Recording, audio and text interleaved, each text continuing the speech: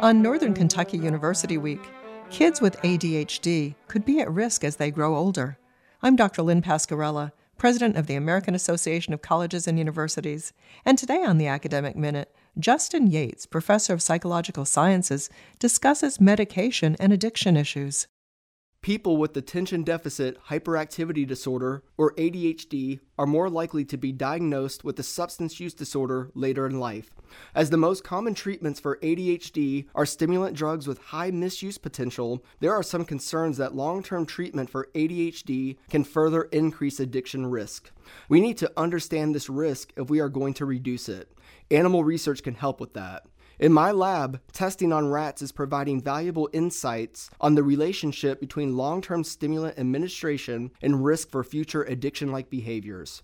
In a recently published study, we determined if long-term administration of Ritalin increases preference for the stimulant methamphetamine in both ADHD-like and non-ADHD-like rats.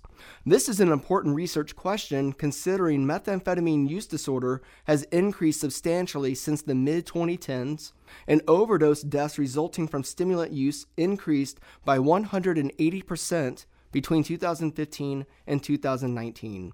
While long-term Ritalin treatment did not increase the rewarding effects of methamphetamine in either type of rat tested, we found that ADHD-like female rats showed enhanced drug-seeking behavior that is analogous to relapse.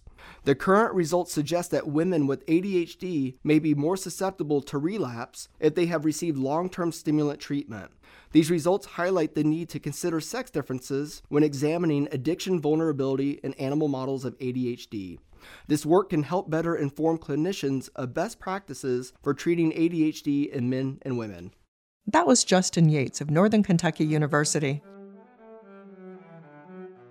You can find this, other segments, and more information about the professors at academicminute.org.